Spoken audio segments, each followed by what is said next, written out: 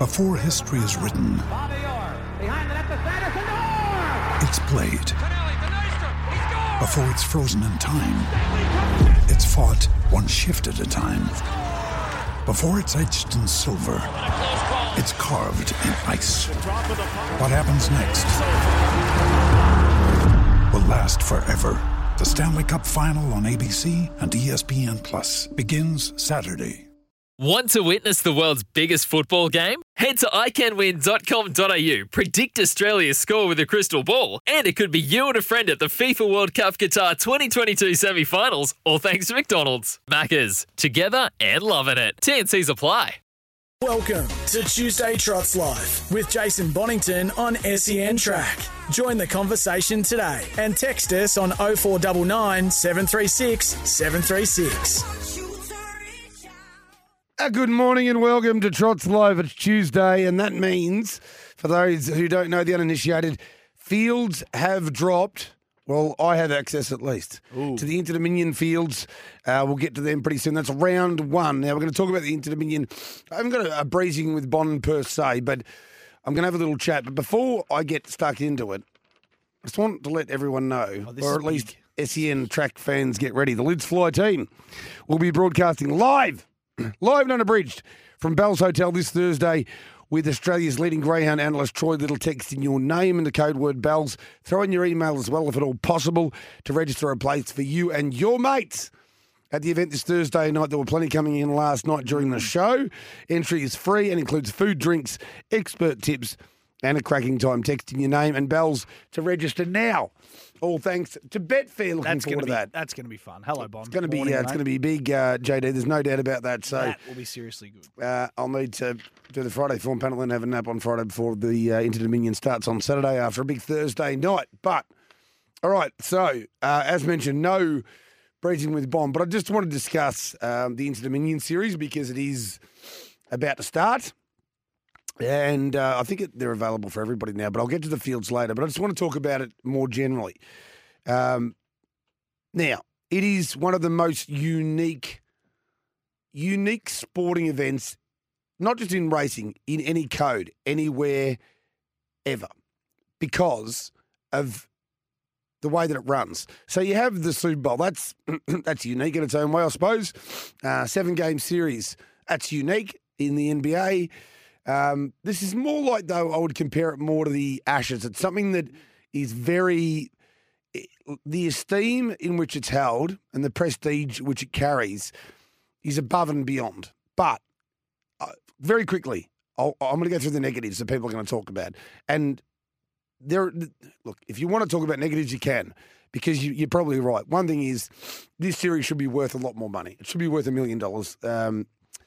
For the Pacers, it should be worth $1 million for both, probably the Pacers and the Trotters. Now, the reasons for that I won't go into, but obviously to try and save the Inter-Dominion deals were struck, and keeping the prize money at a certain level needed to be maintained. But that's the part of the problem with that is that the jurisdictions that decided to take up or pick up the slack and keep the Inter-Dominion going are under the pump because there's a certain aspect of those jurisdictions having to raise their own money. Now, the critical key to getting it up, or the prize money up to where it should be, is that all of Australia and New Zealand should commit to the series and ensure as an aggregate cumulative set of jurisdictions, governances and bodies, administrations, that prize money is available and that the host state isn't heavily encumbered or laden with the responsibility to do something that they're not capable of doing. So that's number one. Number two, I believe it should go everywhere again. I know that sounds old school and traditional, but I am old school and traditional, and I think the reason the Inter-Dominion got to be so big is because, and why all jurisdictions would be, where they would be far more willing to invest their money and participants within, is if they know, okay, in 5 years it's coming to Queensland. It'll come back to WA. So I'm going to get my bite at the cherry. I don't have to have the best horse in my state because only the best from the non-host jurisdictions go to the Inter-Dominion. But if it's in your home state, then, half the 50 or 60% of the runners are made up from home state runners. Now, moving through that, here's the stuff that I just want to let punters know more than anything else. The Inter-Dominion is often known as the greatest test of horsemanship for trainer and driver. And the reason for that is we have 3 rounds of heats into a final, and it all happens very quickly. This Saturday, then Tuesday, then Saturday again. And to be able to get your horse to back up, to be able to design where you want to go and where you want to stay, how to accumulate the points to make the final, how to make sure you're at your best when the final does come around, or even when the third round if you require points there. It's a great test of an incredible test of trainers. It's also an incredible test of the drivers who have to go out there and carry out the instructions of the connections and the trainers to try and ensure certain horses are able to give of their best. But all this also means it is an extraordinary test of the punter. And punters should not shy away from this fact. I know everybody these days loves their data and what horses and greyhounds are capable of doing, and that they should be able to do something similar to what they're capable of doing all the time. Just bear in mind here with this Inter-Dominion series and all Inter-Dominion series, all that won't work. You need to look at each round of heats, and you have to be a psychoanalyst in some respects and look at connections, horses, trainers, drivers. And these are some of the things you have to factor in. One is, who are the not-so-strong horses through this series that I've got a question mark over whether they'll get through it strongly? Immediately, you've got to think to yourself, one of two things in the first round. Will they be driven conservatively all the way through the series just in the hope of getting a gun run somewhere? Or if they've drawn well in round one, will they use round one to be their big go to try and accumulate points, or maybe even win a heat if they don't think they can make the final? Other things to consider. Who are going to go through the series very well? Who are the short and middle trip horses who you worry won't stay? I mean, Scotty Ewan's already been absolutely out and about with this, and John Justice with horses like Bulletproof Boy and Julian, that you want to be, they want to be targeting more than anything round 2, which is on Tuesday night at Shepparton. And I'll tell you why they want to do that, because their horses are not incapable of winning over a middle trip, but they might be near incapable of winning over a long trip at Inter-Dominion level, but over a short trip they reckon they can win if they get the right draw.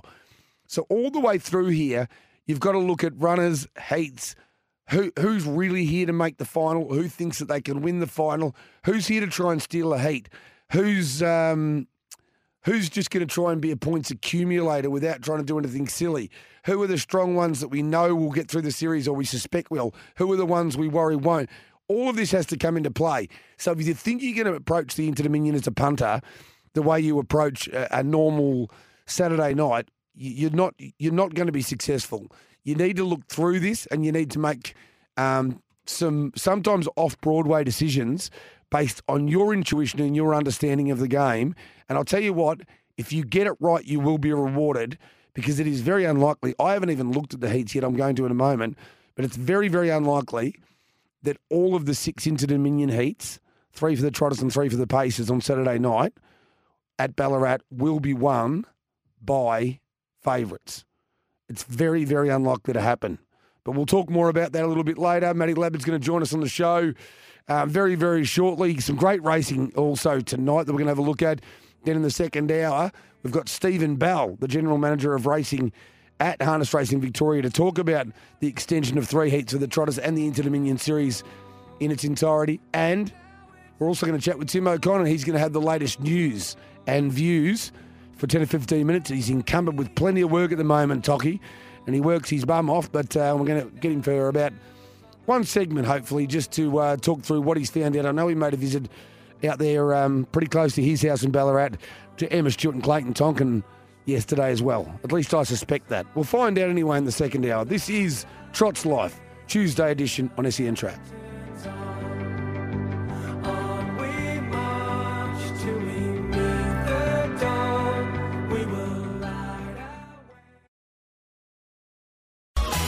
You're listening to Tuesday Trots Life with Jason Bonington. Sold my soul with my cigarettes to the black market man. I've had the Vietnam cold turkey from the ocean to the silver. Good morning and welcome back to Trots Live. JD back on deck, loves the anthems. And there's another one for us. And he's an Australian hero. Professional punter Matt Leppard on the line. No, sorry, mate. You were close. You were nominated, but unfortunately felt the final Probably hurdle. not being born here, that probably doesn't put me in the category. Well, given you spent 15 minutes in Ireland, I don't know if you're an Irish hero either, but we'll work through that, St. Patrick, a little bit later in the show. I think I am. Matty Leppard, how are you, my friend? Hello, Jace. I'm good. I'm excited. It's into Dominion week. I didn't go to the Breeders' Crown on the weekend just because the weather was dreadful, and I'm sort of glad that I'd stayed at home because of the weather, but I'm sort of ruining the fact that I didn't go because I missed out on seeing Captain Ravishing do his thing. Yeah, I wouldn't mind, before we get stuck into the tips, discussing a couple of those broader issues. So, yes, the weather was awful, but it didn't stop Captain Ravishing doing what he did. And where do you rate him now? Like, I know he's good. I know from a record, a curriculum vitae resume perspective, he's got a lot more to do. But in terms of raw ability, I'm not sure we've seen that. Well, I haven't seen that many better in the last 20 or 30 years, anyway. Yeah, I think he's definitely the fastest and most exciting 3-year-old that I've seen in my time. Whether he can translate that into a bit of toughness as he gets older, because once you come up against the Miracle Mile type horses or into Dominion horses as he gets older, you're not always going to get the front. Admittedly, he didn't get the front on the weekend, but when they're all pretty good horses, then you're not always going to get things your own way. So he's still going to have to develop as he gets older to go on with the job. But in terms of sheer speed and excitement, what we saw on the weekend, I don't think I've seen a performance like that before.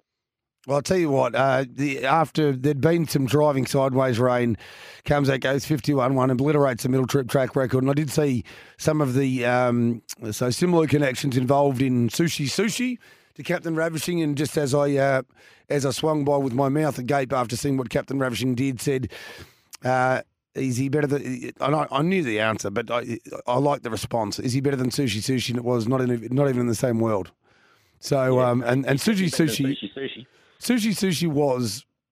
I mean, we go back all the way 20 odd years ago, a little bit over to Courage Under Fire, and then Sushi would nearly rate as one of the better 3-year-olds we've seen. So for Captain Ravishing to be called Different Gravy, it does tell you the esteem in which he's held. And as mentioned, I feel like two things that really even elevated the performance even further. Dan Malecki's call and really letting everyone know in those words, that is one of the greatest performances I've ever seen. And then finally, I had a chat, as I mentioned, on Twitter and on radio the other day with Clayton Tonkin. And I think there'd been previously maybe that emotional connection to Ride High that precluded Clayton from mentioning Captain Ravishing in the same breath. And also being in their position, Clayton and Emma, you've always got to be careful talking them up too much, don't you? Because you've got plenty of good horses and owners that all want their horse to be front and square. But I think from the conversation that I had with Clayton that we can believe what we saw. It was just absolutely amazing. And even Mark Pitt to say that having driven Ride High, he thinks Captain Ravishing's top of the tree. All of those comments add to the promotional and marketing scope that we have with Captain Ravishing as well, I reckon, mate.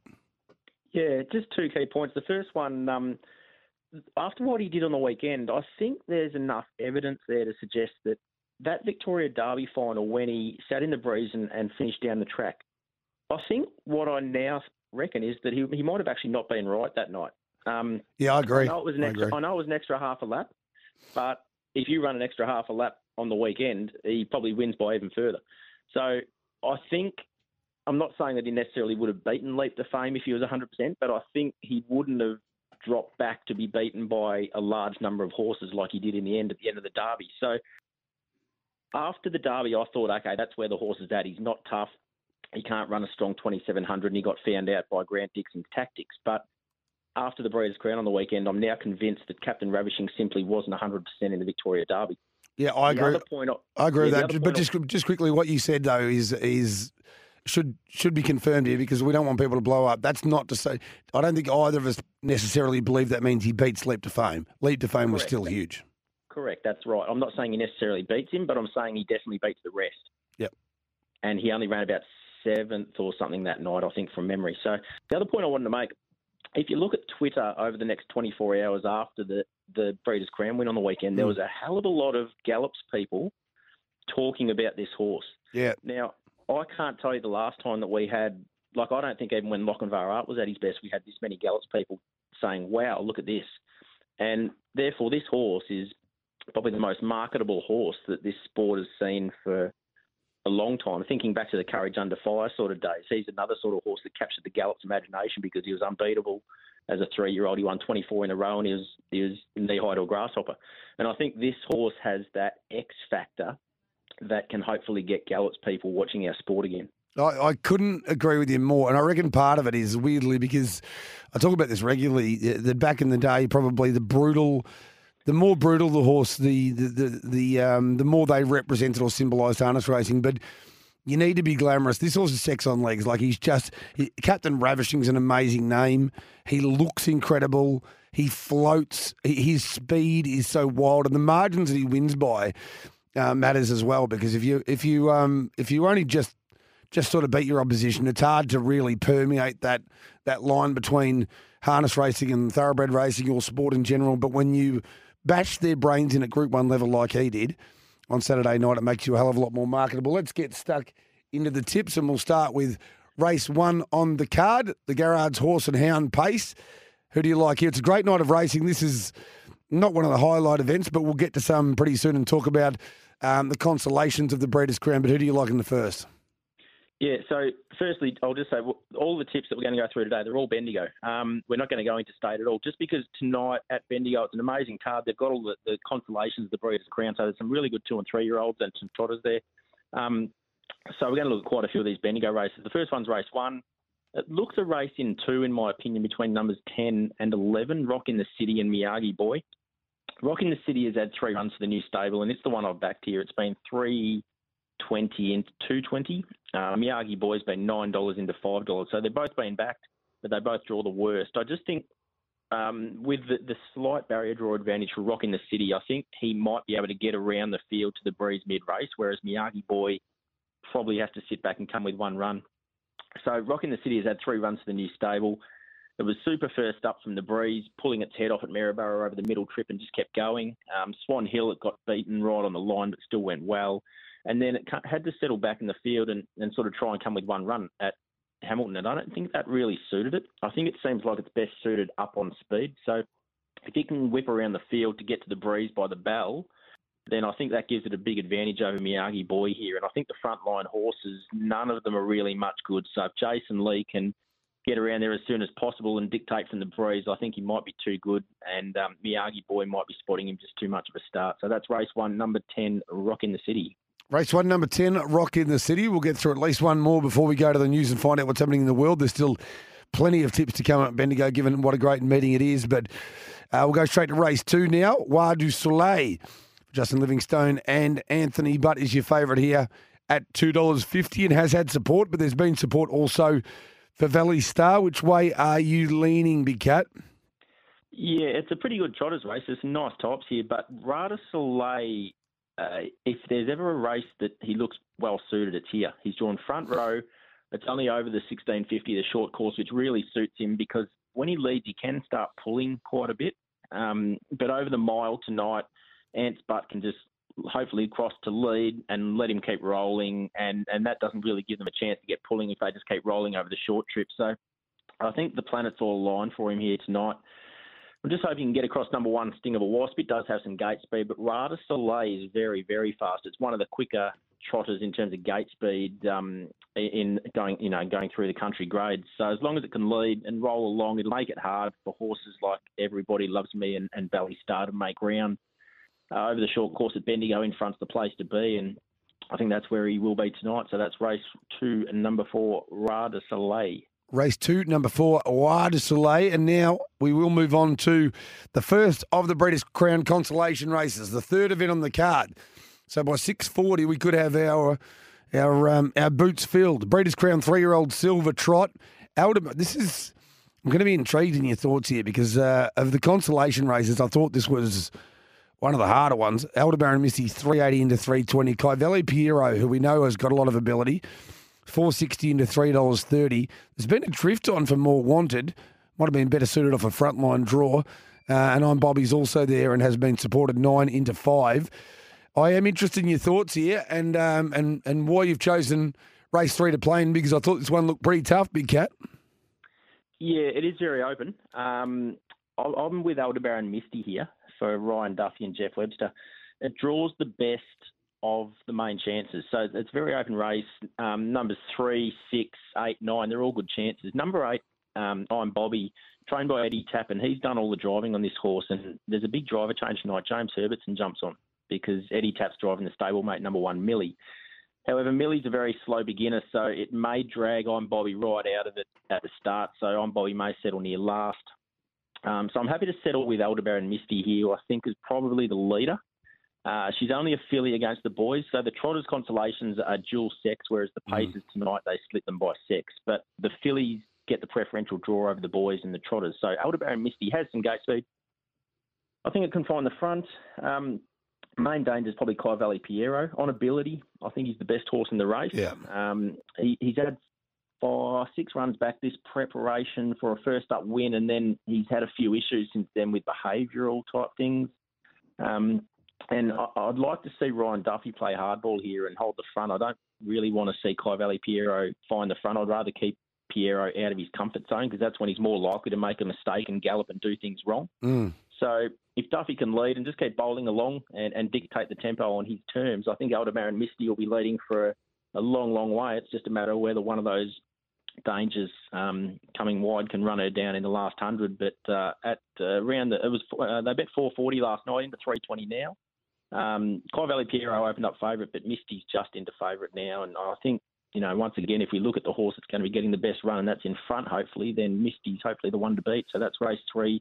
Number 3, Aldebaran Misty. Are we thinking now around that 320 marks getting towards rock bottom? Or, I'm not going to ask you whether you're happy to take it because you've already taken a better price, but is 320 about right now?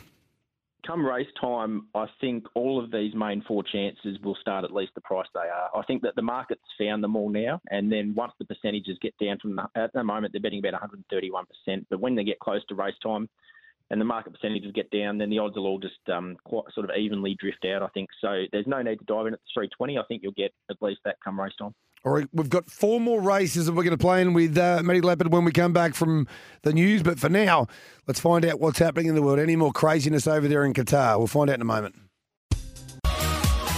You're listening to Tuesday Trots Life with Jason Bonington.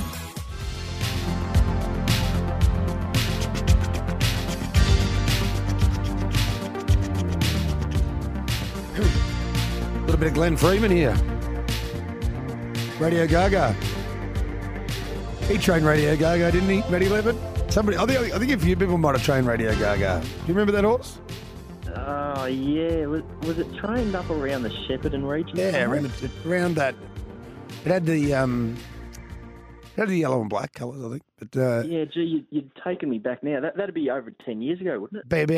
Be about right on about a decade ago. So, yeah. Little trip down memory lane. Speaking of the Shepparton area, I'm looking forward to getting up there. It's my old stomping ground where I grew up, and they've got a round of heats for the Inter up there on Tuesday. So I didn't go to the Breeders' Crown on the weekend because I'm actually doing all 4 of the Inter Dominion meetings. So I'm looking forward to getting out to all the regional venues and then obviously Melton for the final. And for those who don't know, that's Ballarat on Saturday night, into Shepparton on Tuesday, down to my stomping ground, Beckley Park, Geelong, the following Saturday, and then we wait a week for the Inter Dominion Grand Final on what will be December 10 at Tabcorp Park, Melton. That's a fair old. They're going to be some road trips, but I'll tell you what, it is just amazingly special, the whole thing, and I'm very pleased. I know there's been some conjecture about Shepparton getting heats, but they really deserve it. The track there is amazing. The atmosphere that they will get even on a Tuesday night because it's a trotting town will be superb. It's a tick for me. Yeah, Shepparton, for those who don't know, Shepparton doesn't actually have a Gallops track. The nearest Gallops track is Tatura, which is sort of 15 or 20 minutes away, but Shepparton doesn't actually have a Gallops track. So therefore, harness racing is, I guess you could say, the main racing code in the town. So they will get an enormous crowd there on Tuesday, even though it's a weeknight. They'll get a big crowd. And as I said, it's just a thrill to sort of get around and see all three heats. 4 years ago, when the Inter-Dominion was last in Melbourne in 2018, I was lucky enough to have a share in a horse that made the final, Can't Refuse, who's now recently retired. And to this day, having a runner in a hometown Inter-Dominion final is still, even though he only ran seventh, I think it's still the biggest thrill I've had in ownership in the sport. So those who do have a runner this year, make the most of it, enjoy it, and I hope you all make the final. Everybody will be living the same dream, and it is the Inter-Dominion. It means something else for those who love harness racing. Right, race 5, first leg of the quaddie tonight, and they've basically just paired off. Well, there's 3 star celebrities out, but had to be out anyway, didn't it? Because it went through the final. So for some reason, there's been some massive market movers at the top of the market here. But last year, 12 months ago, a nutcase named Beach Memories I backed in the very same race, I think, or one of these consos for either the Vic Bred or the Breeders' Crown. I reckon it was Breeders' Crown, and she won. She is a nutcase. She's the one I'd be going with, but you might be going a different way. What do you like in race 5 here, Big Cat? Yeah, I've been burnt a lot by Beach Memories over the last few months. So I've sacked her. I just simply can't back her anymore because the bottom line is she doesn't seem to score up with them very often. No. And even when she does score up with them, she still sort of starts 10 or 15 metres behind them. She wasn't really doing this as a 2-year-old, but she's got a bee in her bonnet now as a 3-year-old. And I've noticed that Moran has essentially handed over the reins to Alfred permanently now. Whether that's because he sacked her as well, I think, in terms of that part of it. Her worst performance ever. I was on track at Melton, and she was just bucking like a rodeo horse before the start. And I think Sal said that this isn't how I want to live my life. So he'll continue to train her for some time, maybe, but the puppet will be driving. Yes. Yeah, but for that reason, I'll back number 2, Our Little Jet, who is the complete opposite to Beach Memory. She's a really professional little racehorse. Gets the good draw here. Gate 2 has gate speed. Kate Gass goes on, looks the leader, in my opinion. There are a few Emma Stewart stablemates drawn out wider. Mark Pitt is driving Joe and Joe, and he's normally the stable driver, but I wouldn't read too much into that in terms of which is the stable elect here. I think, owners of Our Little Jet get their chance here, so they'll want to lead and hold the lead and give her a chance in front, and I think she can get the job done. Beach Memories will probably have to go around and see outside her at some stage if she scores up with them. But if they're running around the 155-mile rate, then Beach Memories has to work even harder to loop the field. And Our Little Jet, she's going okay. In the semi-final, she ran 7th, which means she was the first one to miss out from making the final. And she was off the pegs that day. So on the pegs tonight, on a pegs track in Bendigo, I just think she's the one to beat. She's already been $5.50 into $3. And I think she will start favourite. So that's race 5, number 2, Our Little Jet. Yeah, and just to clarify there, I don't even know if I'll back Beach Memories myself. I probably will, but I'll say this.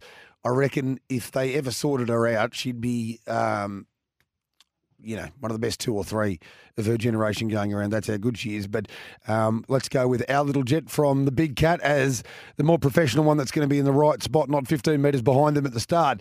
Race 6, the draws have really... Well, if you're on Brutally Handsome here, and I suspect you are, they've given you a very lovely price because you look at the front line and he's the only winning chance off the front row. And when you look at that situation, yes, there might be some handy ones off the second line, but Brutally Handsome's going to pinch a nice little march on them early, I would say here, Big Cat.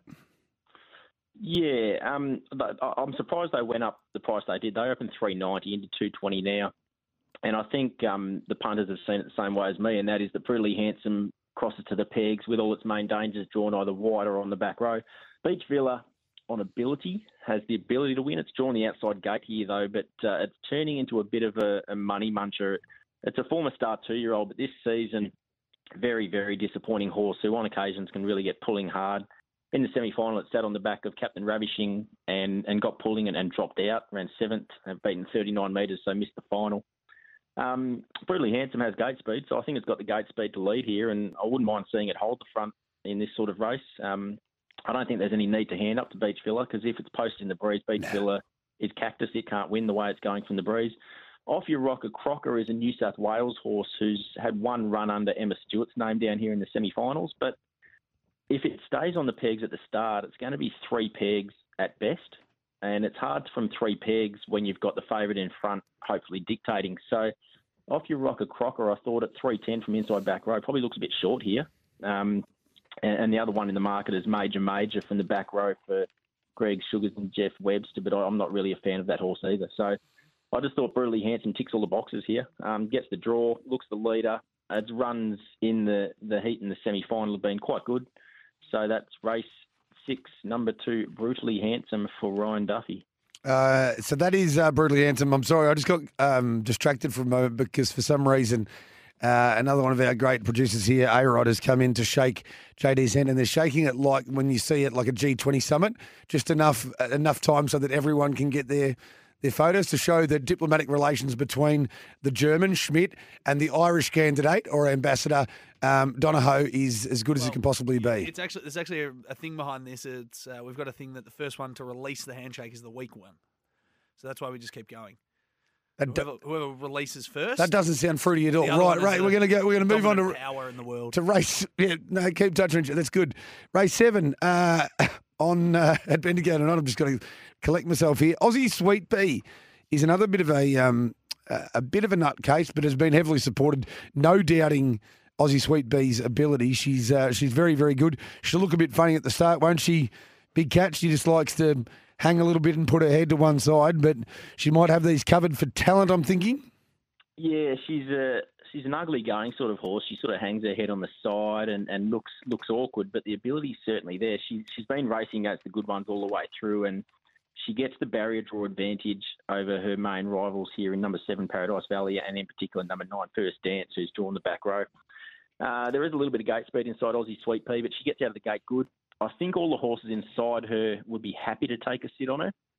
I don't know if any of them, including the 4th favourite, Delightful Tammy, I don't think any of them are tough enough to want to lead and hold the lead in this sort of race. So Aussie Sweet Pea, throughout the heats in the semi-finals, she was the only one, like if you go back to the heats at Maryborough, she was the only one in this race that had come through those heats that really was competitive or a winning chance in the heats. She led in her heat, and Perfect in Pink sat outside her and beat her by 6 metres in the end, but she drew right away with Perfect in Pink at the top of the straight and was very competitive, whereas the rest of these in the heats at Maryborough just sort of stuck to back in the field and followed them around. So I think Aussie Sweet Pea is the class horse. If it finds the front, I'm not sure if there's anything here that can come wide on the track and beat it. So it's already been $2.70 into $1.95. I think the 270 was a bit big, so around even money is probably the right price. If it finds the front comfortably, then it's very, very hard to beat. So that's race 7, number 6, Aussie Sweet Pea for Jack Law and Julie Douglas. Race 7, number 6, and I'll give you in the slip in one in the middle here. The very next race, which is one that Big Cat hasn't chosen to play in. I'm pretty confident that our Vinny will be able to beat Naturally Gifted, so I'll be going with our Vinny there, and then we'll go to What's your speed map there, Bonners? Did you think our Vinny would hold the front, or another Nien might cross? I think our Vinny will be able to hold the front. I think so. Another Nien has got pretty good gate speed, but wasn't able to cross from memory the pole marker in the semi-final that they were in. Well, did it get across? Did get across actually? Another Nien cross perfect class. Yeah, that's right. It has got good gate speed, but I'm thinking worst case scenario here. Even if another Nien does lead, either our Vinny comes out and has another crack and gets in front of it, or very worst case scenario, I don't think another Nien's handing up to anything else. So you've got a situation where, if anything, potentially that's better for our Vinny over Naturally Gifted, because if you go to that heat run behind Techie's Watching, our Vinny was, I reckon it was 3 back the poles, and it just absolutely flew home. So I don't think speed's the problem. It was, the horse was driven a hell of a lot tougher at semi-final level and understandably knocked up slightly. But I think from gate 1, it's going to work out well either way. But you've decided to target race 11. And again, I think you've set yourself, this is a nice little challenge because this won't be easy, but are we going with black and gold? Yeah, I'm not one to normally back Brett Shitway too often, but I think this mare looks really, really well suited tonight. It's only a field of 5.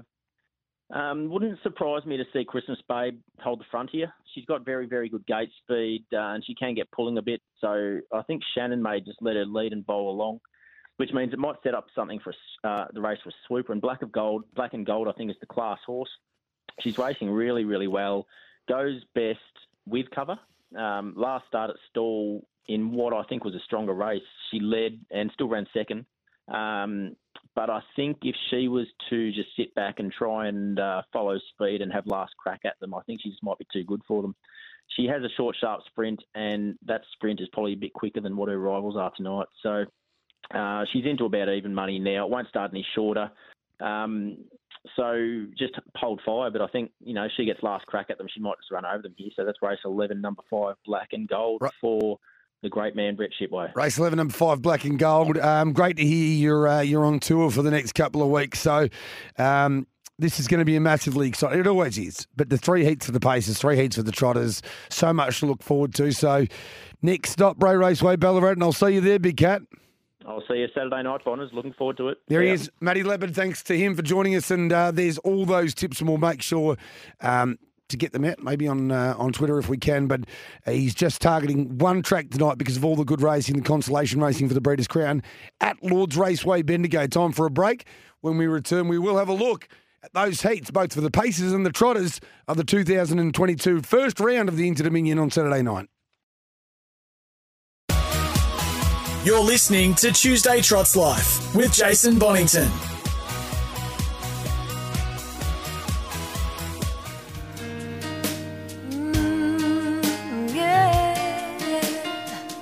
Looks like we made it. Look how far we've come, my baby. We might have took the long way. It's Tuesday Trots Live here on SEN Track. Great to have your company wherever you might be right around the globe as Shania just decides she's going to turn off. SEN Track fans, get ready. The Lids Fly team will be broadcasting live from Bell's Hotel this Thursday with Australia's leading greyhound analyst, Troy Little. Jason Bonington. And eBay will be there as well. Text in your name and code word BELLS. Do it now. I think people don't realise. Text in this program, 0499 736 736 BELLS, to register your place for you and your mates. That's all you have to do at this event on Thursday night. We'll do the rest. We'll just put you in the draw, into the, into the list. Yeah. On. Entry's free, includes food, free drinks. Jeez. Expert tips for free. What? And a cracking time, which is the most important, and something you're very keen on. You always have a cracking time. Yes, I do. We've been waiting for this, so we're looking forward to it. Absolutely. Bonners and eBay have been talking about this, and then Tomo just swoops in and tries to claim credit that he was the one who got it over the line. 0499 736 736. Text your name and bells and your email now.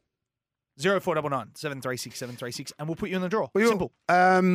Now, we haven't got time, I don't think, to go through the Inter-Dominion fields because we've got to go for our final little break in a couple of minutes. Yes. But yeah, that's going to be a really, really You're on the good rooftop, fun I'm told, as well. You're upstairs. You where we had the SEN Track first birthday. You remember that?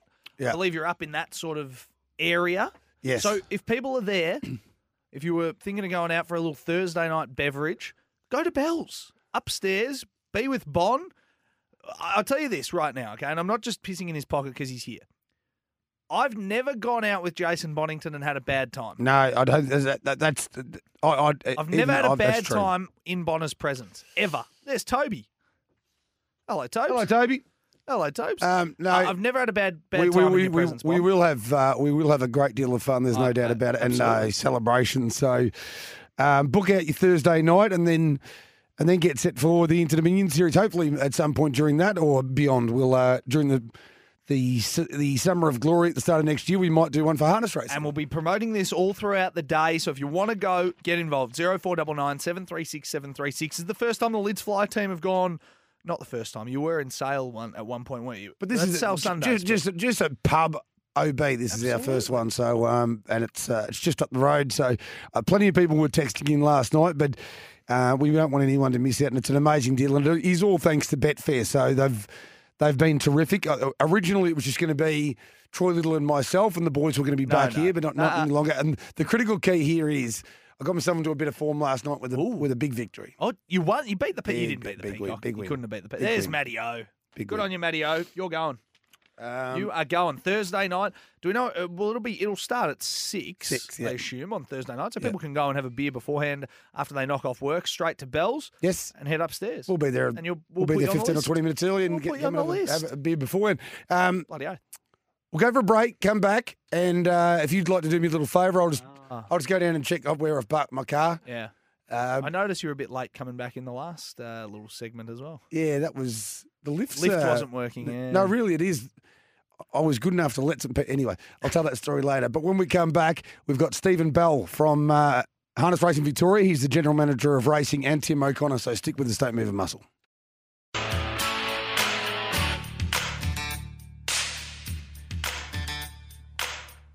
Little ditty about Jack and Great to have your company right across the country. Big day on trackside today. Campbell Brown's in, Cam Luke here as well. We're going to have plenty of fun throughout the afternoon. Don't you worry about that. Keep your texts coming. 0499 736 736. Name, code word Bells. You can send through your email address as well, and we'll put you on the list. You can go Thursday night to the Bells Hotel with the Lids Flyboys. Easy money, and you don't have to pay for anything. You walk in, it's all supplied. Sounds like a pretty good deal to me. So I reckon get amongst it. We got a big day as well. As I said, Newcastle, Geelong, Murwillumbah on the menu today with Cam and with Brownie. 0499 736 736. At SEN_track as well, right across the day. SEN Track on Instagram. We whack some tips up there. Also, you are sorted. You know the drill by now. We've been in operation for, 3 years? So you should know what to do. But if you are a new listener who stumbled across us, big welcome.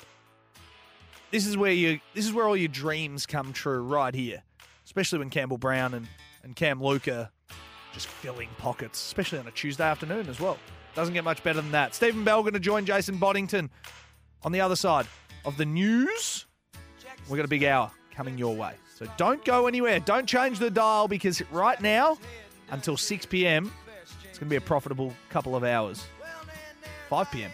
I ain't staying an extra hour. But right through until 6, you can still win money as well. So stay with us.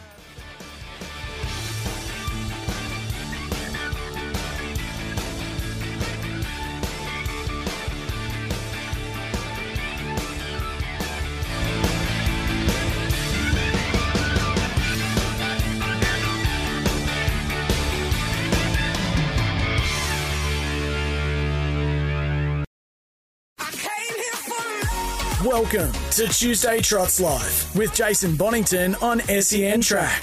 Join the conversation today and text us on 0499 736 736.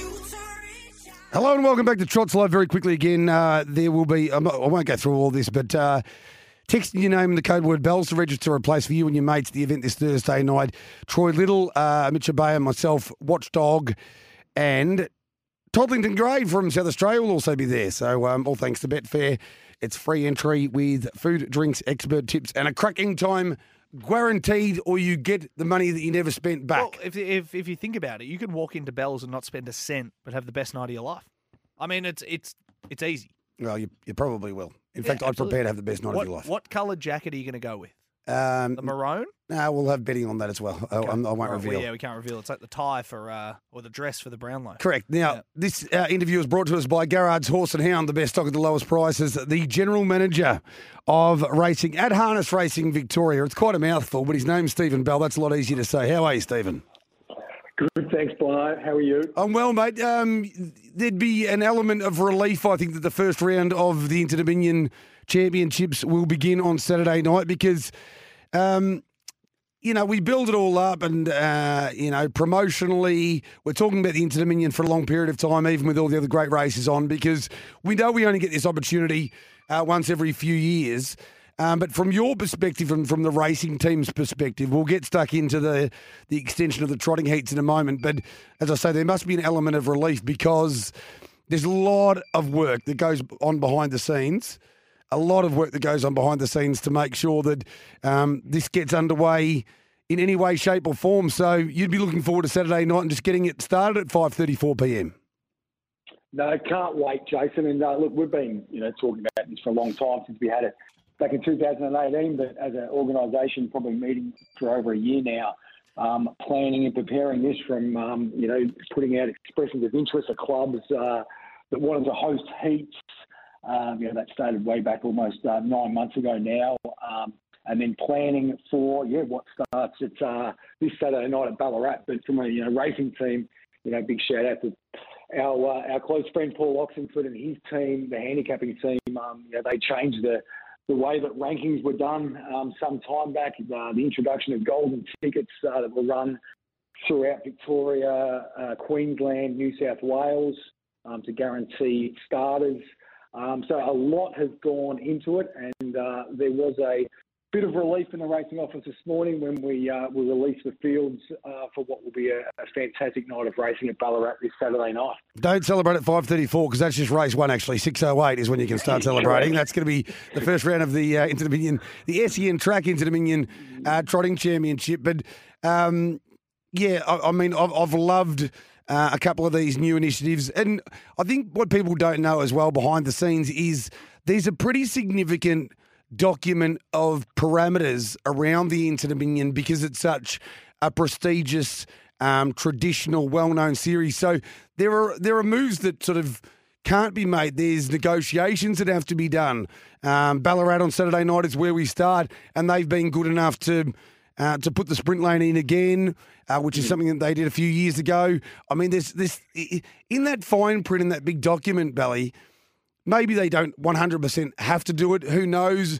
But they've been willing to do it to play ball because of the relationship between the clubs and Harness Racing Victoria. And it just makes things so much easier and so much more linear, I think, throughout the course of the series. But there's all these little dot points. There's things you can do, things you can't do. So even when you are trying to inaugurate things and create new initiatives, you do have to stay within some pretty strict Inter-Dominion parameters, don't you? Oh, correct. And there's collaboration between what they call the Interdom Committee, plus the two other states that host it in New South Wales and Queensland. And we can come up with innovations and ideas like we did with how horses are ranked, and as I said, the golden ticket races. But it's a collaboration between the other states, the IDEC committee, and as you said before, the clubs, the host clubs as well, and all coming into line. And there's a fair bit of excitement around town right now as we do kick it off. And there's a fair bit of responsibility that goes onto Victoria's shoulders, and I'm not being jingoistic or patriotic about Victoria here, but I think it's fair to say we do things better than everybody else, and really, and that's not even having a lol. Really, that we do. We have great resources and a great group of teams that work together well, but we kicked off this series of Inter-Dominions when the new deal was signed and really set it ablaze. New Zealand then had it in the North Island. We went there. They are no longer part of the triumvirate of jurisdictions that are running this Inter-Dominion series. Then there was a break in play for the pandemic. So in a weird way, as well as we did it in 2018, there is some pressure and responsibility to relaunch it again in a way this year. So we can't be resting on our laurels because everyone wants the Inter-Dominion to be our marquee branding tool opportunity race series, but we almost have to sort of relaunch it again in a weird way, even though we did sign that deal going back 3 or 4 years ago and kicked it off so well. But there's a lot of pressure on this one to be very big and very good. Oh, absolutely, Jason. No one's more patriotic to me when it comes to the Big V. So we've certainly put a lot of pressure on ourselves in here. A lot changed, hasn't it, since we had it here in 2018. But we see, the relationships we have with SEN and all our media partners that are out there, and lifting our digital profile, our Trots Vision. Finals night will be on racing.com. we've actually, even just thinking through that, Jace, what will be bigger and better than 2018? We're really looking forward to, and you're right, the pressure's on. It's we do set the bar, I believe, in Australasia. So. Look out come Saturday. And I've got no doubt this is obviously the key point in terms of breaking news over the past couple of weeks is that there was an extension of heats for the Trotters. And look, for a fair while this has been, I guess, called for via the industry, but it's your job and Paul Oxenford's job and Fiona Mellor's job and everybody at HRV to sort of look at that situation and say, okay, I know everyone wants an extra heat for the Trotters, but A, can we budget for it? B, are we going to get the quality of Trotters to match the paces? And as it turned out in the finish, you said yes, and I think it's terrific. But as I said in my tweet, post that decision, I was really wrapped with it from the periphery, not having to go through the same level of detail that you did to get it up and running. But I really hope now that everyone stays in the series and there's no attrition rate, so that I guess in a way the people who have called for this, they honour the decision from yourself and Harness Racing Victoria to add an extra heat for the Square Gators to align it with the paces for this ID series. Yeah, absolutely, Jason. Even take it back, I can't remember when we announced it, maybe 8 or 9 months ago when we said we'd put 100,000 extra on the grand. On the championship night to make it 250k. So we're right behind the trotting community. Paul Oxenford would be quite sick of me texting me every night for probably the past 2 weeks saying, do you think we'll get another heat? Do you think we'll get another heat? Ox, what do you think? What do you think? So when we finally made the decision, we made it with collaboration with, as I said, with the other states. We rang trainers. We rang influential trotting people that are in the industry to make sure we had everything crossed to make sure we were making the right decision. We think we have. We'll stand by it. We've given 10 groups of owners an opportunity to compete in an Interdom series, which I think is fantastic news. And I'm sure the other states, if they do get the numbers that we certainly got, they will honour it with 3 heats as well. Well, I think one of the critical keys here is if you were going to have 3 heats, you didn't want, how do I say this diplomatically, you didn't want the riffraff getting around in an Inter-Dominion series because that's not what an Inter-Dominion series is about. I mean, we want everyone to get their opportunity, but if you're going to have 3 heats, they need to be 3 very strong heats, and I'm looking at them right now, and they are. Yeah, look, that was taken into account with every decision that was made. So we were looking at the quality of the field. It is an Interdom. You have to earn your right, if you like, Jace, to run an Interdom. And we strongly believe that the horses that are in there have earned that right. Each has got a story of their own to tell. And come Saturday night, they get the chance to prove it on the track. Have you, before I let you go, have you booked some time away in Hawaii during March or something? Because I can tell you what, mate, here's a little tip. We won't be doing, I'll tell you where we will be during Christmas, on tracks and rolling around, because it's going to be busy not only through to the end of the year, but then we get into the big country cups and then we get into the Summer of Glory and the Hunter Cup. So even though this feels like we've reached a significant milestone by running the Derbies, the Oaks, the Victoria Cup, the Breeders' Crown, and we're starting the Inter-Dominion, it really is only the start of an amazingly busy, frenetic and very exciting period. Yeah, it is, Jason. And, you know, when you say it, it sounds frightening from all involved, from participants to staff, to club volunteers, to everyone that puts the show on. But it is something we are looking at because it probably has got a little bit too congested for everybody. So we've had a lot of consultation with trainers, participants, and clubs and the like. So, watch this space. We might move things around just slightly to give everyone a little bit of relief moving forward. Sounds like a good idea to me. Belly, thanks very much for joining us, mate. It's been great having a chat with you, and good luck. I'll see you out there on Saturday night, and hopefully everything goes perfectly to plan and we can get even more excited as this Inter-Dominion series rolls on.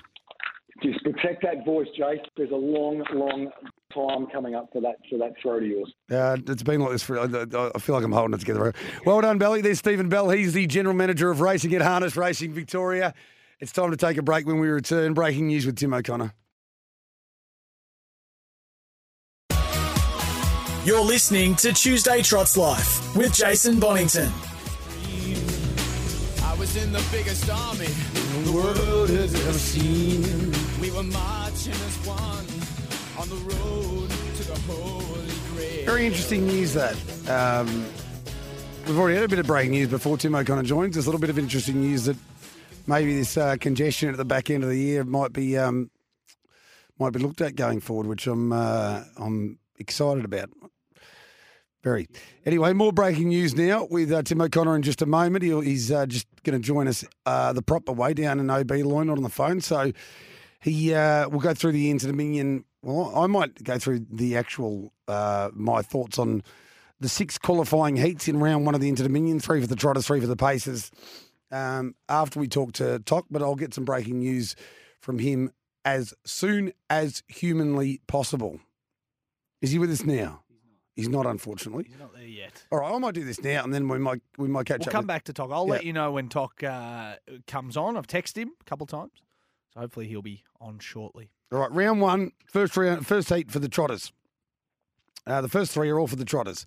And as mentioned, they're strong fields. Just Believe's drawn wide on the front line. We know how good he is. I think he'll be a lot better for that run the other night. What's Up Majestic for Ricky Elchin and Phoebe Onyx for Kerry-Ann Morris, providing some interstate influence there. Zarem, who we love, wide on the front row, but have a look on the second row.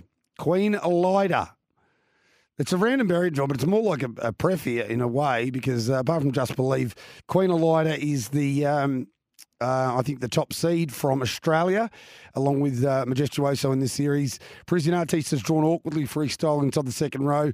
Adele, Chinese Whisper.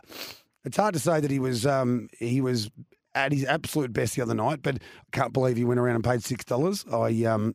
I was doing Would You Believe some housework and forgot to back him at $6, and that was more like the real Chinese Whisper, though, with Kate Gath back in the cart. Powder Keg just doesn't want to make a mistake, but Adele, Chinese Whisper and Powder Keg all outside the draw, which means they have to draw gates 10, 11 and 12. But Queen Elida, the one to beat Just Believe, the hardest to beat in the first heat of the Inter-Dominion Trotting Championship for 2022.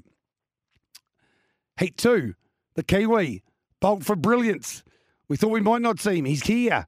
He's over all his troubles. Michael Guerin has been not backward in coming forward to tell us that Bolt for Brilliance will be better than all of our trotters here in Australia. Well, he's got Majestuoso drawn inside of him, so this is going to be a ripper way to start the Inter-Dominion Trotting Championship with arguably the 2 highest rated runners. Throw Queen Elida in the mix as well, but Majestuoso versus Bolt for Brilliance. The problem for everybody else, it makes it pretty hard for them. Pink Galaz, we know how good she is, but she's first up from a break going into an Interdom, so she's going to want to accumulate points here and then improve through the series. Sundance Courage, Hatchback, always ready.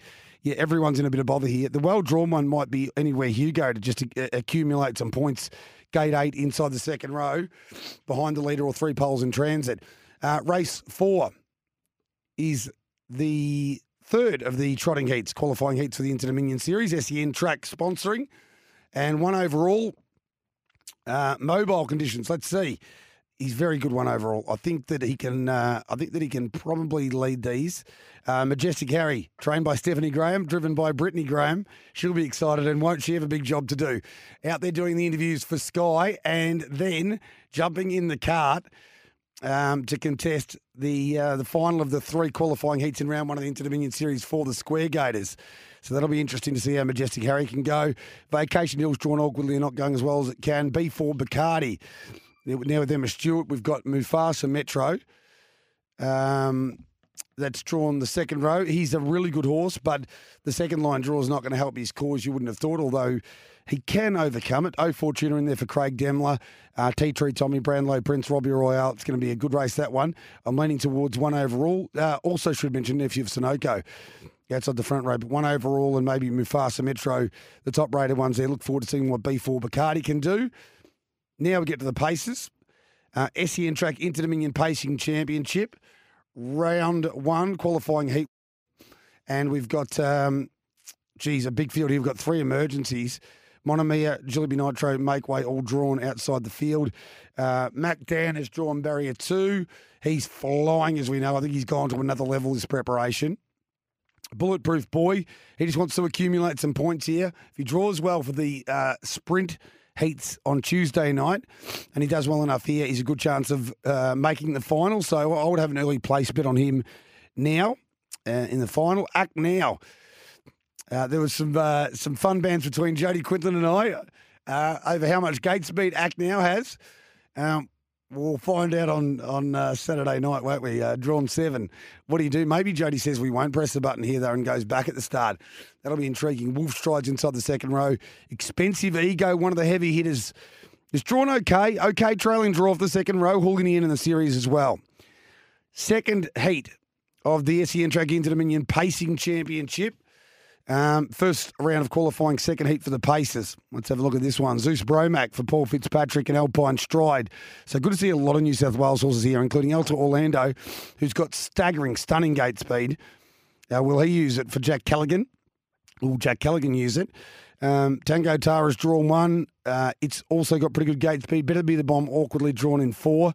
It's a sticky gate. Majestic Cruiser, who you would think will really peak when the long distances come around towards the end of the series. Is drawn inside the second row. Then Beyond Delight, Honolulu Bay. This is a great heat. Spirit of St. Louis is there as well, and Sicario. And we'll get to the final of the heats in a moment. But we have got Tim O'Connor, maybe for this segment up to the news and for another few minutes after that. How are you, Toc? Hey, mate, good to be on. And, I tell you what, I just sent a message to Michael Howard, a colleague of ours. I said, this is exciting. I'm already excited. It's only the first few hours of Inter-Dominion week. It's an exciting time to be in harness racing. We have all the naysaying and all the rest of it heading in, should be worth more money, yada, yada, yada. But at the end of the day, you look at the fields and it all just falls away, doesn't it? It all just sort of peels off because the quality of the horses going around, the level of interstate influence, the excitement of how many great horses will be contesting these qualifiers. And then, as I mentioned right off to the top, the job that you and I and others have to try and weave a passage and work out, who's going to win, who's going to want to accumulate points. It's actually intellectually more exciting than any other race series because of the fact that you do need to wind your way through the series and be peaking at the back end. So you really need to look through this with a different kind of form to a normal meeting, don't you? You do, absolutely. And I spoke to Andy Gath just a short time ago just to get his gut feel on the draws that his horses have received. And obviously the key runner for him throughout the series is Majestuoso, drawing barrier 1. One gate inside Bolt for Brilliance, and I just asked him, obviously he was going to be happy with that, but he reiterated the importance of drawing well on opening heat night, Bon. Yeah. You don't want to be on that back foot. You don't want to draw 13 and only pick up a few points in the first heat. It just, even if he runs second or third or something, which you would think he would from that draw, like it's just a great start to the series because you can't be assured you're going to get good draws. I love Yeah, it's something we no doubt will play on through the course of the series in the media department, but the uniqueness of this series across all 3 racing codes needs to be amplified, I think, because it's interesting right the way through, isn't it? And there's different circumstances and storylines that'll emerge, and there'll be injuries, there'll be horses that won't make it right the way through, almost certainly. So, just an intriguing series. I can't wait for it. But it's I really don't even know what to compare it with. I mean, it's like having the top 4 teams in the AFL. Have 2 matches on Saturday, then you play again on Tuesday, then you've got to play again on Saturday, and it's a round robin, and you've got to accumulate points and win by margins. The complexity of it and the way it challenges, as mentioned right off the top, the challenge to the horse people, for a start, that's number 1, then the drivers, then the punters. Everyone has to be on their mettle. And you did right, and Andy did right about the fact that drawing well on the opening night is so important, critically because in round 2, if you draw badly over the sprint, it's very hard to accumulate points. You don't want to be in a situation where you have to go hog wild and do something crazy on night 3 over the long trip, do you? Because even though you've got a week break, you just don't want to have to do that because you've already raced twice in a week. That'll be your 3rd time. So everyone's got to be tuning in on Saturday night to Trots Vision and Sky Racing to follow this and to have their own little Excel spreadsheets going, because if you're going to have a bet now or even after round one, you want to get a guide. In fact, now's not a bad time if you're going to have a futures bet, because you try and work out what you think is going to happen here, and it's going to have a great bearing on whether you're even a chance or a good chance of making the final. Yeah, it is. And back to your earlier discussion around the draws, I think it's, importantly, you don't want to be in a situation where heading into Heat 2 or Heat 3, you're forced to drive your horse out of his comfort zone or out of her comfort zone, just because you've got to accumulate points, which, I'm trying to think of the right scenario, but a horse that's a noted back runner that you feel you've got to drive forward on a sprint and the sprint trip at Shepparton, just because you only picked up 1 point on night one at Ballarat. It's it's going to be fun to navigate. I'm sure you're going to have no problem filling some airtime over the next couple of weeks, because there's stories aplenty. And just looking through myself from a journalist perspective, I think one of the great stories, Bon, and look, the horse has probably got no chance, to be fair, but Bob Kuchenmeister competing in a trotting series at age of 82. I've just asked John Dunn, one of our colleagues, to pen a story on him that we hope to get across a few newspapers. I think it's what the third heat has allowed. I know there's a bit of conjecture on whether we'll have a third round of heats for the trotters, and that has actually happened, and that's expanded the field to 36 runners, and that gives people like Bob Kuchenmeister a chance to compete in this series. It's going to be a wonderful story during the course of the heats. There's no doubt about it, and critically, actually on Geelong Cup night, Bobby wasn't feeling 100%, so I'm hoping he's feeling better now. And as we go to the news, one of the great things for Bob Kuchenmeister being in this series is round 3 will be in Geelong, which is virtually his hometown, given he lives down in Bannockburn way. So he's going to have, even if Leanne doesn't make the final, and look, she probably won't, it's going to be a wonderful lap of honour there at Beckley Park for Bobby Kuchenmeister, who's been a legend for a number of years. We'll go to the news, come back and spend a few more minutes with some breaking news with Tim O'Connor from Harness Racing Victoria. You're listening to Tuesday Trots Life with Jason Bonington.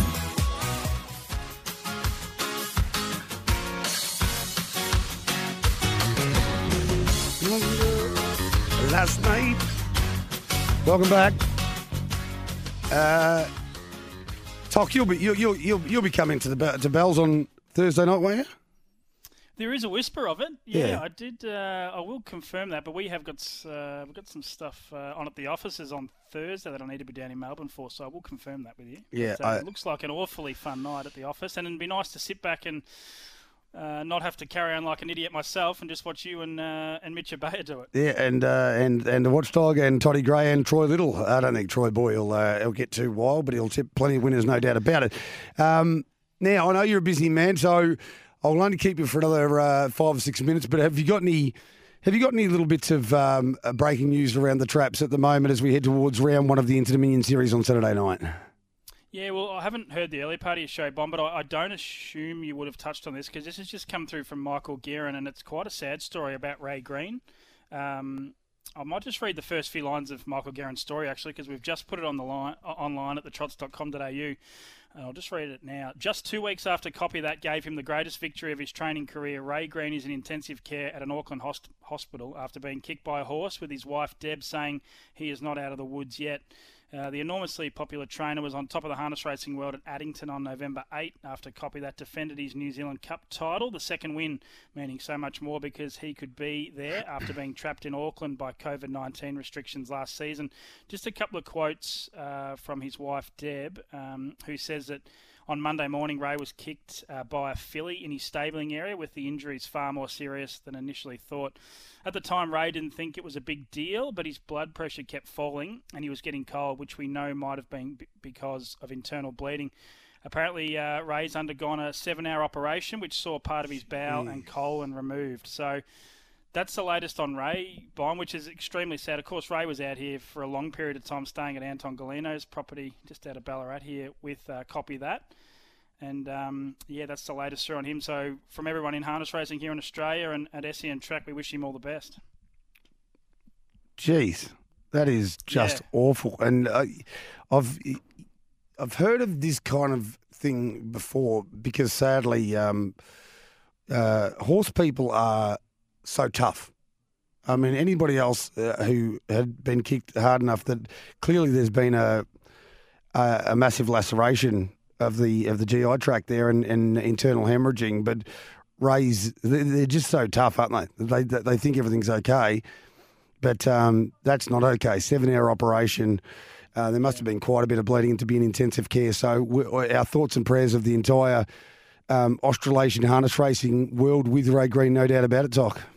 Yeah, absolutely. That was just something I literally I didn't even know about when I jumped on the line with you, Bond. So it's very fresh to hand, at least from my perspective. And Michael Guerin's just penned a piece there. So if you want to read a bit more about Ray and the situation, he's written quite a long piece, to be honest, probably 400 or 500 words. That's up at thetrots.com.au. So some bad, sad news there around what is a really exciting week in harness racing. So I thought I would pass that on because Ray's a much-loved character, obviously in New Zealand, but very well-known and respected here in Australia. And I've never met Ray face-to-face, but he did take a few of my calls through Copy That's campaign when the horse wasn't going at his best, and he was fantastic to deal with, and we had a bit of a laugh, and just seemed like a lovely guy. So hoping everything's okay with Ray, 77-year-old, obviously in a bit of a dire situation at the moment. Not good. Am I right? I've got a bit of my own breaking news here. Okay, what do you got for us? And I'm trying to have a bet at the same time. Now, hang on a minute. The markets are just slowly being released for the Inter-Dominion. Tell me what price you would expect for Queen Elida. Well, I thought she'd be favourite. Is one overall in that? No, so I'll give you the field. Phoebe Onyx, Sleepy, What's Up Majestic, Lot of Muscle, Kukullen, Just Believe, Zarem, Parisian Artiste, Queen Elida, Adele, Chinese Whisper, Powder Keg. I thought she'd be probably still favourite over Just Believe, so maybe 250. Well, she's $2.90 and Just Believe's $1.95. Yeah, I probably would have almost had that the way around. Would you? Yes, yes. I never ever have early bets because I feel like I need to do the form you never properly. Got any money in the account, have you? Well, there's plenty in there at the moment. I've got a nice quality last night. But yes, that is. Any other markets, Bon, off the top? I'm just going to have a quick squeeze now. Did you go and was I right in thinking you went and visited Emma and Clayton yesterday or not? I did, yeah. Sorry, we could have spoken about that. Yeah, I went and had a chat to Emma and Clayton. I was actually listening to yourself and Steve Cleve in the last sort of 10 minutes of your show, and you played the replay, Bon, of the call from Dan Malecki, and I'm glad you guys mentioned. I think Steve and obviously you agree, but it was just a wonderful call. It had the goosebumps going in the car. It was a perfect timing because I pulled up in the car park there and I said to Emma and Clayton, I just felt obliged to go out there and visit them and talk to them about this horse because I haven't seen a reaction like it in my time. I know Ride High caused a lot of interest when he was running, but I wasn't working at HRV then. So, yeah, had a bit of a chat. Chariots of Fire is the number one goal for Captain Ravishing, and Miracle Miles on the radar as well. That would possibly see Captain Ravishing and Ladies in Red clash in a Miracle Mile. I'd be in the Captain Ravishing corner, but what a race that would be. So they're just taking the time with him. They're just going to pick and choose their races. No surprise there.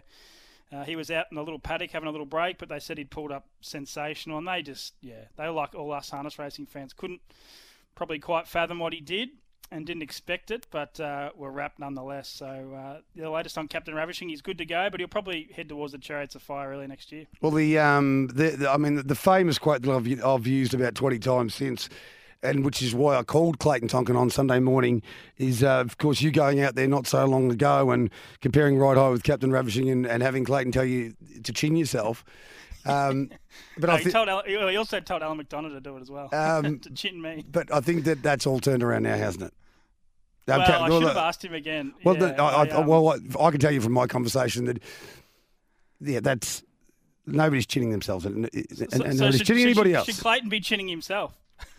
I'm certainly not going to suggest that he do that, no, Tom. But if you'd like to, that's up to you. But just an amazing horse, an incredible performance. Is that the best performance you've seen, Bon? You've been in harness racing a long, long time. Is that the number one performance you've seen on a racetrack? Look, it'd be. I think Shannon Nixon actually made a great comparison. I think in terms of Melton, they're the top three. Lazarus is Hunter Cup over Soho Tribeca. It's still hard to top the 48 performance from Lochinvar.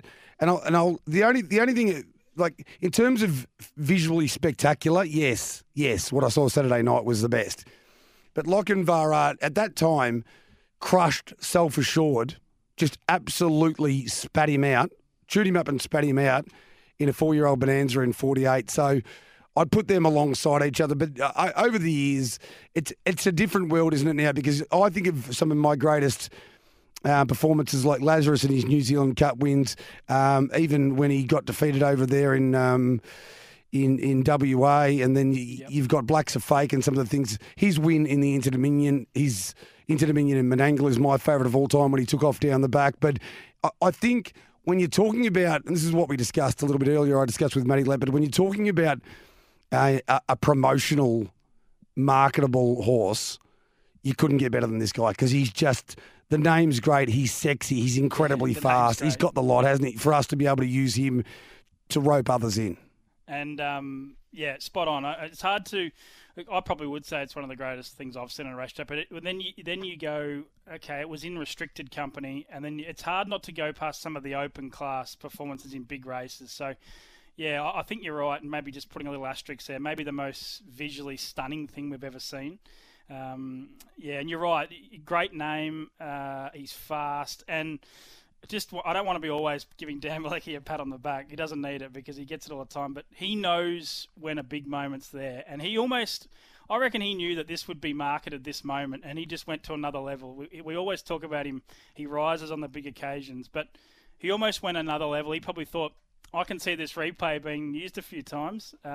I'm going to go hard on this because he just nailed it. It was just a wonderful call. And even Emma, I asked Emma yesterday, and it's on a little video I put on social media. As soon as I mentioned Dan's call, a big smile went across her face. She loved it as well. That is one of the greatest performances I've ever seen. And when Dan says it, it means more than when everyone else says it. Hey, Toc, thanks for joining us, man. I know you're busy. Get to work, and we'll get out to your hometown on Saturday night for round one. Looking forward to it, mate. We'll talk soon. Break time, back in a moment. You're listening to Tuesday Trots Life with Jason Bonington.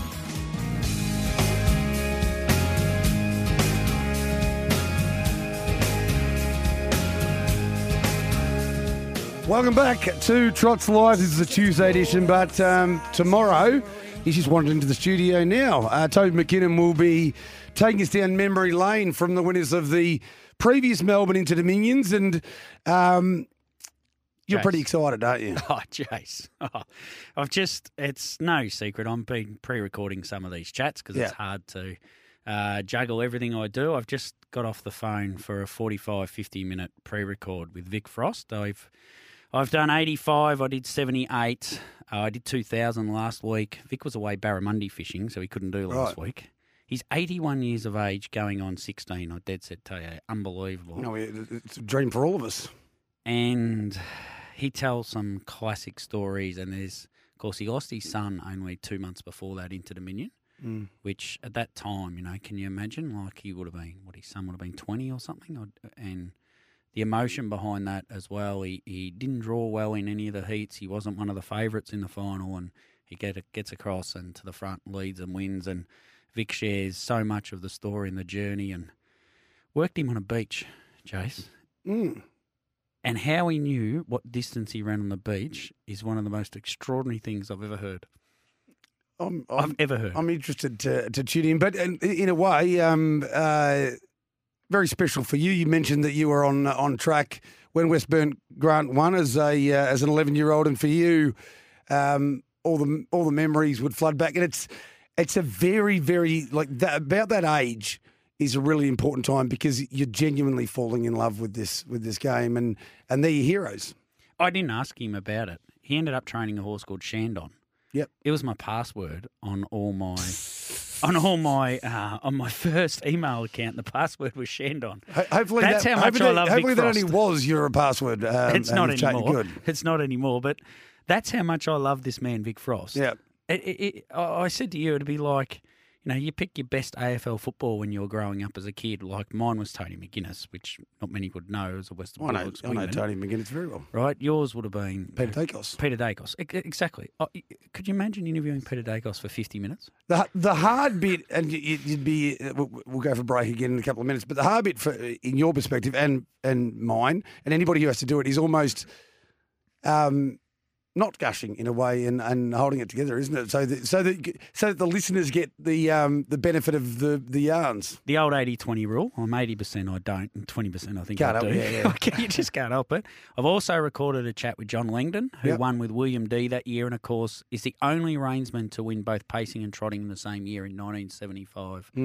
When he did it with Carlotta's Pride and Young Quinn, a legend as well. And John, his health is not quite as strong as what Vic's is, so his is not quite as long, his chat, but great to catch up with John. And John Langdon and Vic Frost in the one show. Yes. We just... Unbelievable stuff. I can't wait to pull it all together, go back, edit it all up. I've got to talk to Garrick Knight next and pre-record that. Can you believe? How disappointing. Poor it's dropping class. He'd agree. Markets are filtering through. The only one I'll question you on, because I just thought it was really bizarre. I know you're a big Just Believe fan, as many people are, but Queen Elida opening, there's been no movement. In that first trotting heat, Just Believe's $1.95 and Queen Elida's $2.90. What are their draws? I haven't looked, mate. Just Believe is front row, drawn gate 6, and Queen Elida second row 9, which is actually a great draw for Queen Elida, I think. It's funny because it's a heat. If that was the final, I would be on Queen Elida. But in a heat, and just talking to Vic Frost, how not winning those 3 heats of the Inter-Dominion were actually a blessing in disguise, giving him soft runs, being covered up the whole time. I spoke all morning about the fact that for everybody involved, including punters, it's an intellectual challenge. You've got to work out who's got to accumulate points where, what their goals are. Like Bulletproof Boy, Scotty Ewan's already said that middle heat. Round of heats is your goal, and probably for John Justice Hall Indians the same. Break time. Did you have one more? I am intellectually challenged. I can be at times when it comes to anything normal. We'll go for a break now on Trot's Life. When we return, one more segment. And don't forget to check out the fields right now available on harness.org.au or the trots.com.au.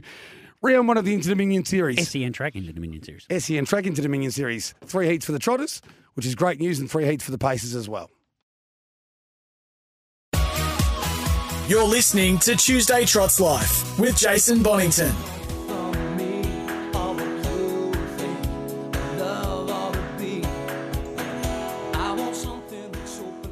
Welcome back to Trot's Life. It's the closing stages, but it sounds like you've got a huge day tomorrow coming up with Wednesdays with Wombat, and he'll be looking after Thursday as well before the great Dan Malecki and I lock horns to see if we can find the winners for these 6 Inter-Dominion qualifiers. Round 1, sponsored by SEN Track, on Saturday night at Bray Raceway, Ballarat. And it'll be a different kind of week next week, because if you haven't worked it out yet, round 2 of the Inter-Dominion will be at Shepparton on Tuesday, then Geelong again on Saturday for round 3 before we head back to Tabcorp Park for the final. JD? Hello. What news have you got for me before I say goodbye and sayonara and head off to do the form? No news.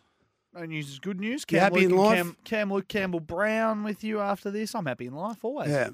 Always. Tuesday night T20 tonight. Looking forward to playing in that for the mighty Brighton Union Cricket Club. Really? Yeah, we just got there's a midweek competition they do in November usually. So, we're in the midst of that. Cricket on Saturdays. They're sending me up to Brisbane on Sunday to call the AFLW Grand Final, which is very exciting for me. It is exciting. First time travelling in my media career. On a plane, I should say, during the media. Yeah, that'll be exciting for you. Damo Watson's one that loves the idea of travelling. I've done enough travelling to... I think it's just something different. It's something exciting. When you do it, when you're probably... Something new, unusual, different. Unusual. It's different. It's the vibe and it's Marbo and all that sort of stuff. But you've probably done millions of hours of flying. See, for me, this is all just new. I don't, and as we know, I don't much like flying. You and John Denver. Yeah. Again, he's dead. So, and he did die. Sorry. That is how he passed on. Yes. In a, I didn't know that time I played I know you didn't. Country Road for you. I used to say that much. Well, that is a bit exciting. Yeah, it'll be cool. forward to it. What else is on the horizon? Bit of Big Bash coming up this summer, so just getting my head around that, getting that sorted You're yesterday. the one, Blake. So Tomo's talking point Sale Sundays as we say goodbye.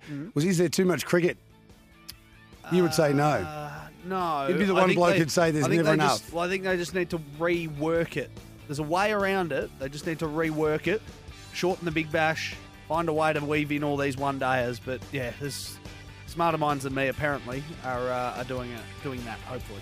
All right, that's enough from me. Campbell, Brown and Kamloops will join you in just a moment for a big 4 hours of trackside. Make you some money, and don't forget, if you do make some money, text in your name, email the code word Bells to register a place for you and your mates at Bells this Thursday night where the Let's Fly goes on the road for the very first time. Au revoir. Goodbye. See you later. Thanks. See you, Bon.